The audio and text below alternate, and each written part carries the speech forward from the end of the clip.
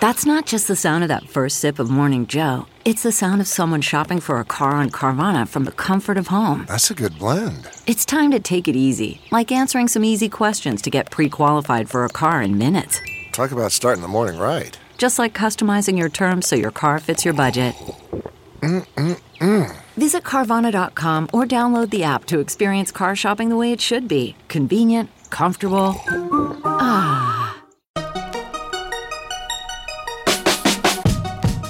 Welcome to another weekend bonus episode of the Tech Meme Ride Home. I'm Brian McCullough. I am honored to be speaking today to Lloyd Minor, the Dean of the Stanford University School of Medicine. Dean Minor has a new book out called Discovering Precision Health.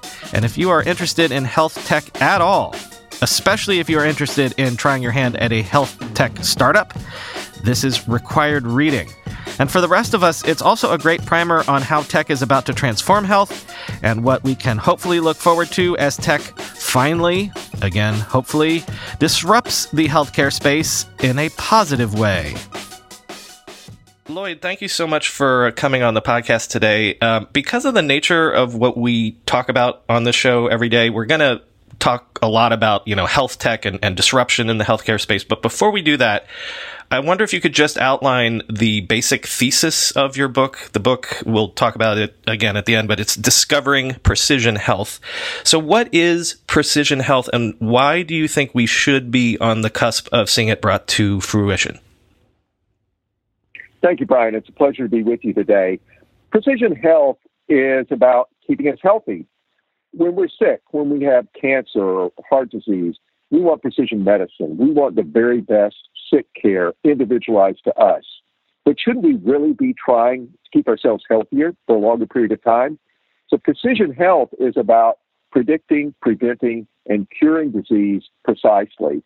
In particular, it's about placing a lot more emphasis on the science and on the implementation of prediction and prevention.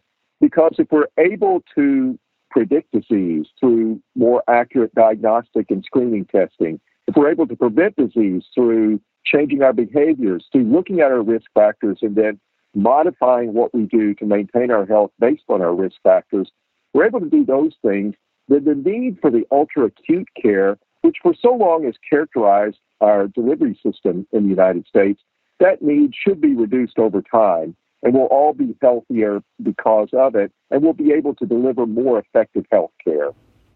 And you're obviously emphasizing that word precision. In your book, you talk about, a lot of healthcare right now is one size fits all. So tell me more about how, being precise is key to all of this as well. Certainly. A great example of precision is the approach today to treating breast cancer. Breast cancer is not a one-size-fits-all disease. The receptor status of the tumor, the age of the patient at the time of diagnosis, there are a host of different factors that go into determining the most effective treatment for a patient with breast cancer. And as a result of that individualization of treatment, the result of being able to tailor treatment based upon a lot of different characteristics of the disease and the patient, the result is that our outcomes are much better than they were when we just had a one-size-fits-all of doing the mastectomy and then giving radiation, maybe with or without chemotherapy. That's a great example of how precision has helped to achieve better outcomes. Let's move on to talking about technology's role in achieving this.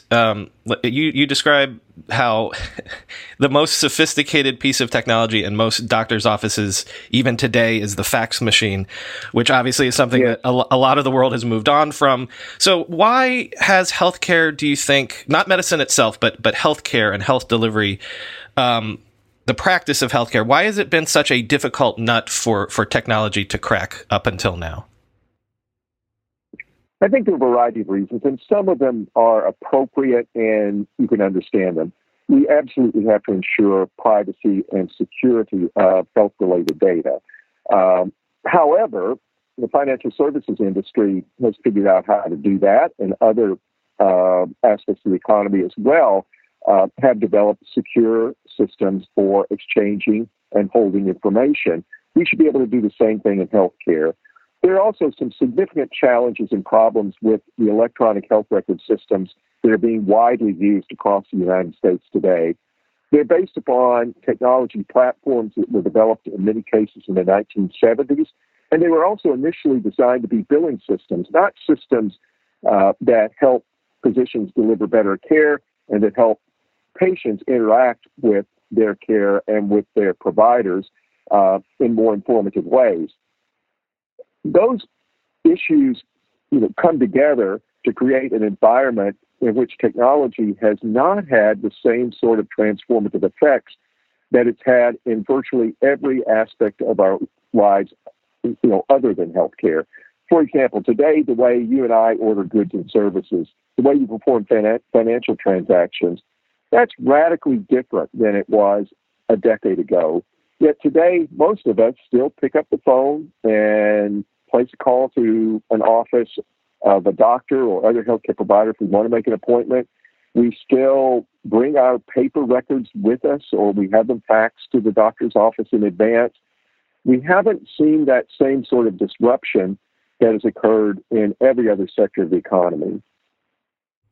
It does seem, though, it seems like every day I'm doing another story about a new health tech startup or somebody that's raised around or whatever.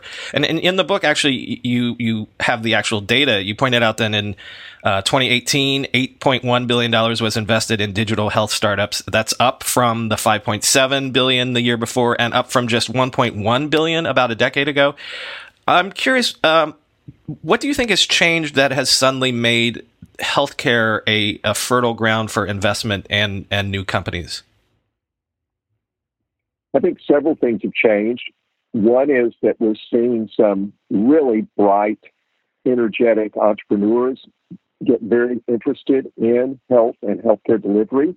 That's a good thing because they bring with them enormous knowledge and tremendous amount of passion and dedication to really having impact in ways that perhaps those same entrepreneurs would be attracted to other sectors of technology in the past, but now they're migrating to healthcare.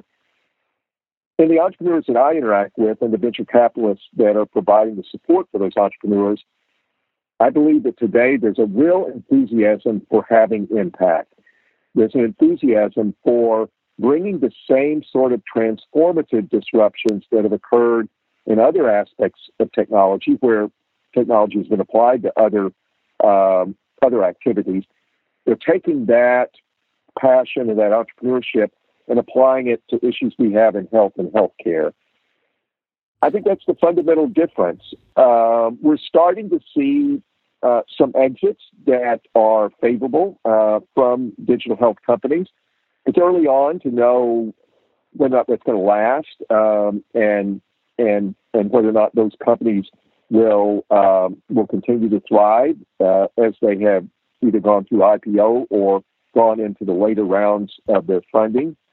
But I think there are encouraging results from activities in companies like Foundation Medicine, Flatiron, other companies like Omada and Livongo. I mean, these companies are thriving in terms of their businesses, and they're also showing real impact in health. So that's obviously what we want to see.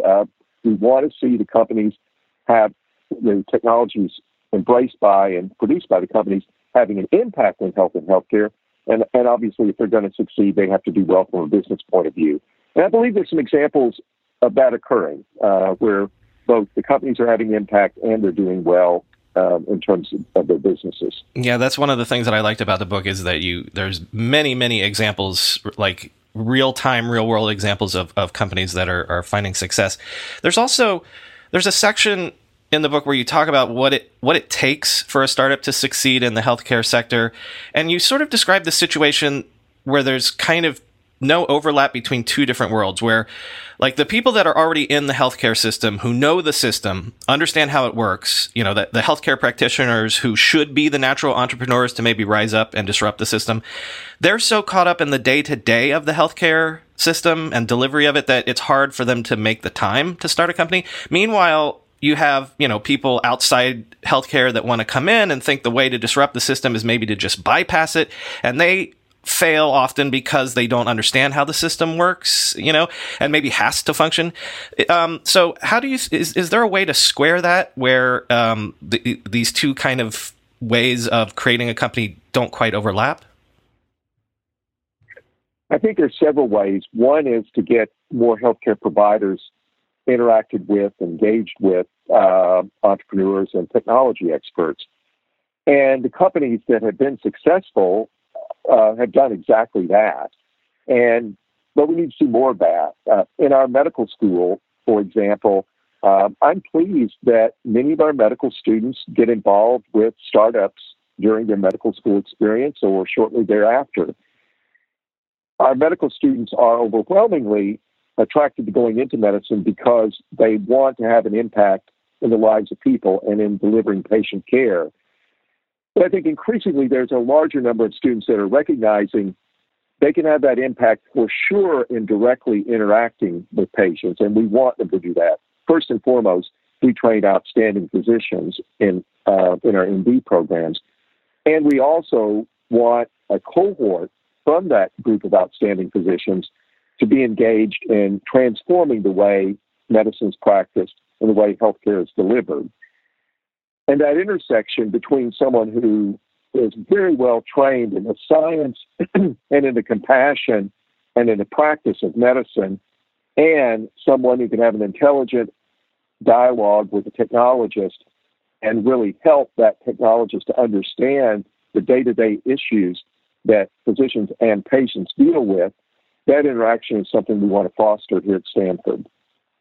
You wrote that the keys to succeeding as a healthcare startup are to, number one, solve a truly hard problem, which, that's what every startup wants to do in theory. Also deliver a delightful user experience that results in sustained user engagement and behavioral change, which again, okay, you want the product to be useful and delightful, but also an entrepreneur in the space needs to be a great enterprise entrepreneur to know how to navigate the health ecosystem as well. Like, for example, you talk about how such a large portion of the healthcare system right now in the U.S. is nonprofit. So as an example, you would need to understand how selling into that market is functionally different. Exactly. And that oftentimes is the hang up. If you're a chief information officer of a healthcare delivery system, what you think about day in and day out is making sure that the systems are working, that they're working accurately, that there's no downtime. There's huge consequences of even seconds to minutes of having downtime in information systems that are running hospitals and delivery systems. So you're inherently conservative because you need to be. Your first responsibility is to the people in your organization that are delivering care and the people who come to your organization to receive care. And therefore, you're going to be inherently skeptical about someone who says, oh, I can completely change your world. I can make everything work so much better and more efficiently, and you'll deliver better care. You'll have a better patient experience. There's a pretty high bar to overcome the understandable skepticism. And I think the most successful entrepreneurs and businesses figure out how to navigate that. Maybe it starts small. Maybe rather than designing apps and technologies that are marketed to and interface directly with delivery systems, maybe they interface directly with employers. That's been a model deployed by companies like Livongo, Omada, and many others. So there has to be some creativity in understanding that healthcare delivery is a highly regulated industry. It has a very, very high bar for failure, and that means that you have to plan your products accordingly. I think it was version 4 of the iPhone when it came out. There was some problem with the antenna and it dropped calls. Antenna, yes. Right, and Steve Jobs made a wonderful speech, it's classic, about how, look, I understand that the stopping calls, other smartphones drop calls too. We're going to get this right and stick with us because we have an amazing product and we'll get it right, and you won't be disappointed that you stick with us. Now, he did it much more eloquently than I just summarized. But, dropping a call is a nuisance. It's frustrating. But by and large, it does not kill people. If you have an app that misrepresents something or that delays a patient from getting care or any number of other things that interferes with the delivery of healthcare, it can really cause harm to people. So the bar for making sure that the technology works at the time it's introduced is much higher, I think, than it is in traditional consumer-facing tech, if that makes sense. With everybody fighting for attention, how can your business stand out and connect with customers? Easy. Get Constant Contact. Constant Contact's award-winning marketing platform has helped millions of small businesses stand out, stay top of mind, and see big results fast. Constant Contact makes it easy to promote your business with powerful tools like email and SMS marketing, social media posting, and even events management. With Constant Contact, you'll reach new audiences, grow your customer list, and communicate more effectively to sell more, raise more, and fast-track growth. Don't know much about marketing? No sweat. Constant Contact's writing assistance tools and automation features help you say the right thing at the right time, every time. Plus, you can send with confidence knowing your emails are actually reaching your customers thanks to Constant Contact's best-in-class 97% deliverability rate. I use this, and you should too. Tackle any challenge with Constant Contact's expert live customer support. Plus, everything's backed by their 30-day money-back guarantee, so get going and start growing your business today with a free trial at ConstantContact.com. Just go to ConstantContact.com right now. Constant Contact, helping the small stand tall. ConstantContact.com. Let's be real for a minute. Most guys would wear a t-shirt every day of their lives if they could. The problem is that most t-shirts are not acceptable to wear at work or out on a hot date night. But today's sponsor, Cuts, has finally changed that. Cuts t-shirts are such high-quality, wrinkle-free, and so buttery soft that you can look like you're dressing up even when you're dressing down. Yeah, you heard that. Wrinkle-free. You never have to substitute comfort for fashion ever again. If you see me in a t-shirt, it's likely one from Cuts. I'm also a huge fan of their AO 5-pocket pants, the right sort of step up from jeans without going all the way into dress pants, like literally my ideal Venn diagram of professional looking but comfortable feeling. When you touch something from Cuts, you can immediately feel the quality. Their proprietary fabric blends are ridiculously soft and breathable, they don't wrinkle, and they look way more expensive than they actually are. For a limited time, our listeners get 20% off your entire order when you use code RIDE at checkout. That's 20% off your order at cutsclothing.com with promo code RIDE. Please support our show and tell them we sent you. Experience the perfect blend of style and comfort with Cuts Clothing. Cutsclothing.com, promo code RIDE for 20% off. Indeed, actually. And that actually kind of, again, I report on a lot of these consumer-focused devices that are coming to market now. Like, I guess it's just the high penetration of mobile devices in all of our lives now is driving a lot of this. And is that, this is coming back to the thesis of the book, like, being proactive and not reactive, is this a key area of the moment right now? You even talk about like the Apple Watch heart study that I've reported on, the idea of your Amazon Alexa listening in to hear if you're coughing, or this is a lot of the revolution that's coming about having this data of doing precision monitoring and stuff like that. Yes, I think it's about empowering us as individuals to understand and have impact over our health in ways that we couldn't in the past. There's been this curious dichotomy, particularly in I think in American society, that we accept responsibility for our finances. We accept responsibility for, making sure that our roof doesn't leak in the house and a host of other things. But we've had this curious disconnect with our health. I think we have, and this is obviously a generalization, but many of us have just assumed, well, if I get sick, I'll go to the doctor, I'll take some medicine, and it'll be fine. We haven't focused nearly as much attention on understanding, well, what are the determinants of our health? How can we engage in behaviors, plan our lifestyle in ways that ensures we're doing the most to maintain our health? And part of the reason why that has existed is that we haven't furnished information about health in an actionable way to people in ways that we furnish information about other things going on in our lives. And I think that's one benefit that technology offers. Every time you and I fly on a plane, those jet engines are being monitored hundreds, thousands of times a minute. They're beaming information back down to Earth. And the routine maintenance on those engines is done based upon that information being received. Now, most of that's completely out of the awareness of the pilots, unless there's a problem, in which case the pilots are made aware. We should be able to have comparable types of information available on an ongoing basis about our health so that we can intervene before there's a big disaster, so that we know what our propensity for certain diseases is, and that we're able to take the preventative measures based upon those risk factors. And we're only starting to see that really get into our environment today. I think the next 5 to 10 years, we're going to see a rapid acceleration in the pace of that information becoming available to you and to me. I'm so glad you brought up that analogy, because I highlighted it.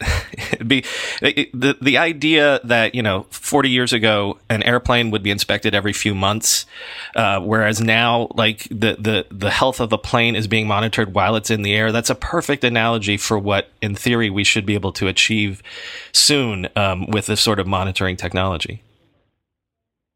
Exactly. It's within our grasp.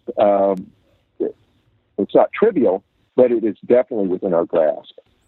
Can I ask about, there's been some discussion recently about, there's a lot of concern by people about their data and handing over their data and especially now their health data.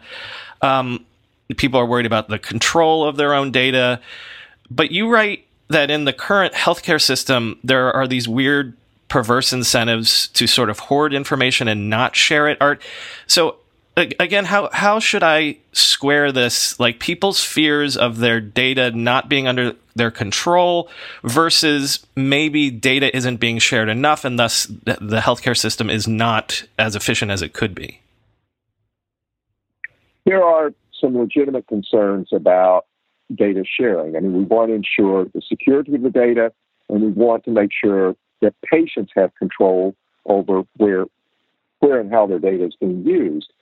That being said, these perverse incentives that I write about in the book are related to the fact that for healthcare delivery systems, once a patient is enrolled in a delivery system, it's in the business interest of that system to keep the patient in the system.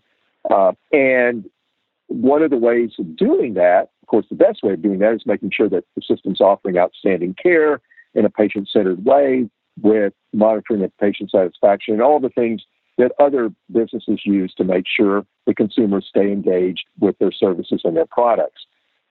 But another way to keep people in a system is to make it really difficult for their information to be transferred from one place or one system to the next.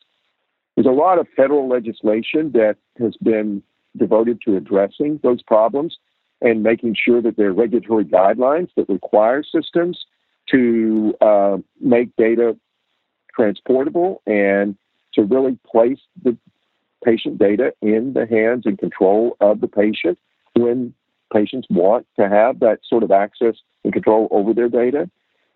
I'm optimistic, therefore, that data will be more portable in the future. Certainly, we now have the technology needed to make data interchangeable in ways that it wasn't in the past. So it's not per se a technological barrier that's preventing data from one health system to be transferred to the other, even if they're on different EHR systems. Those technology barriers are being lowered because of the sophistication of the technology, but there still are some economic and business-related barriers that I think the federal regulatory space is helping to address. Finally, you write about this precision health vision that you have is one of a high-touch environment, not just a high-tech environment. Like precision health should be about strengthening the doctor-patient relationship, not replacing it, not taking the doctors, the humans out of the equation, right? Exactly. That's absolutely essential. We've gone through a period for the past 15 to 20 years where I fear that technology has done more to separate healthcare providers from consumers, from patients, than it has been able to bring people together, to bring patients and providers together. We have to overcome that. And that's why I do talk about high tech enabling high touch. There's nothing more disappointing for a patient, or frankly for a healthcare provider, than when you're, as a patient, sitting in the exam room, the healthcare provider walks in, and the first thing they do is go to the computer terminal and start typing. Maybe they say hello, maybe they make eye contact briefly, but then they're looking at the screen and they're typing. And maybe they're listening, hopefully, or maybe they're concentrating on what they have to type in order to complete their documentation requirements. And that just has to change. No one goes to a healthcare provider to be looking at the back of their head while they're typing into a computer terminal. And we can change that, and we just have to push forward and make sure that we do. The book, again, is Discovering Precision Health, Predict, Prevent, and Cure to Advance Health and Well-Being. Dr. Miner, thank you so much for coming on the show to talk about this. Thank you very much. It was a privilege being with you.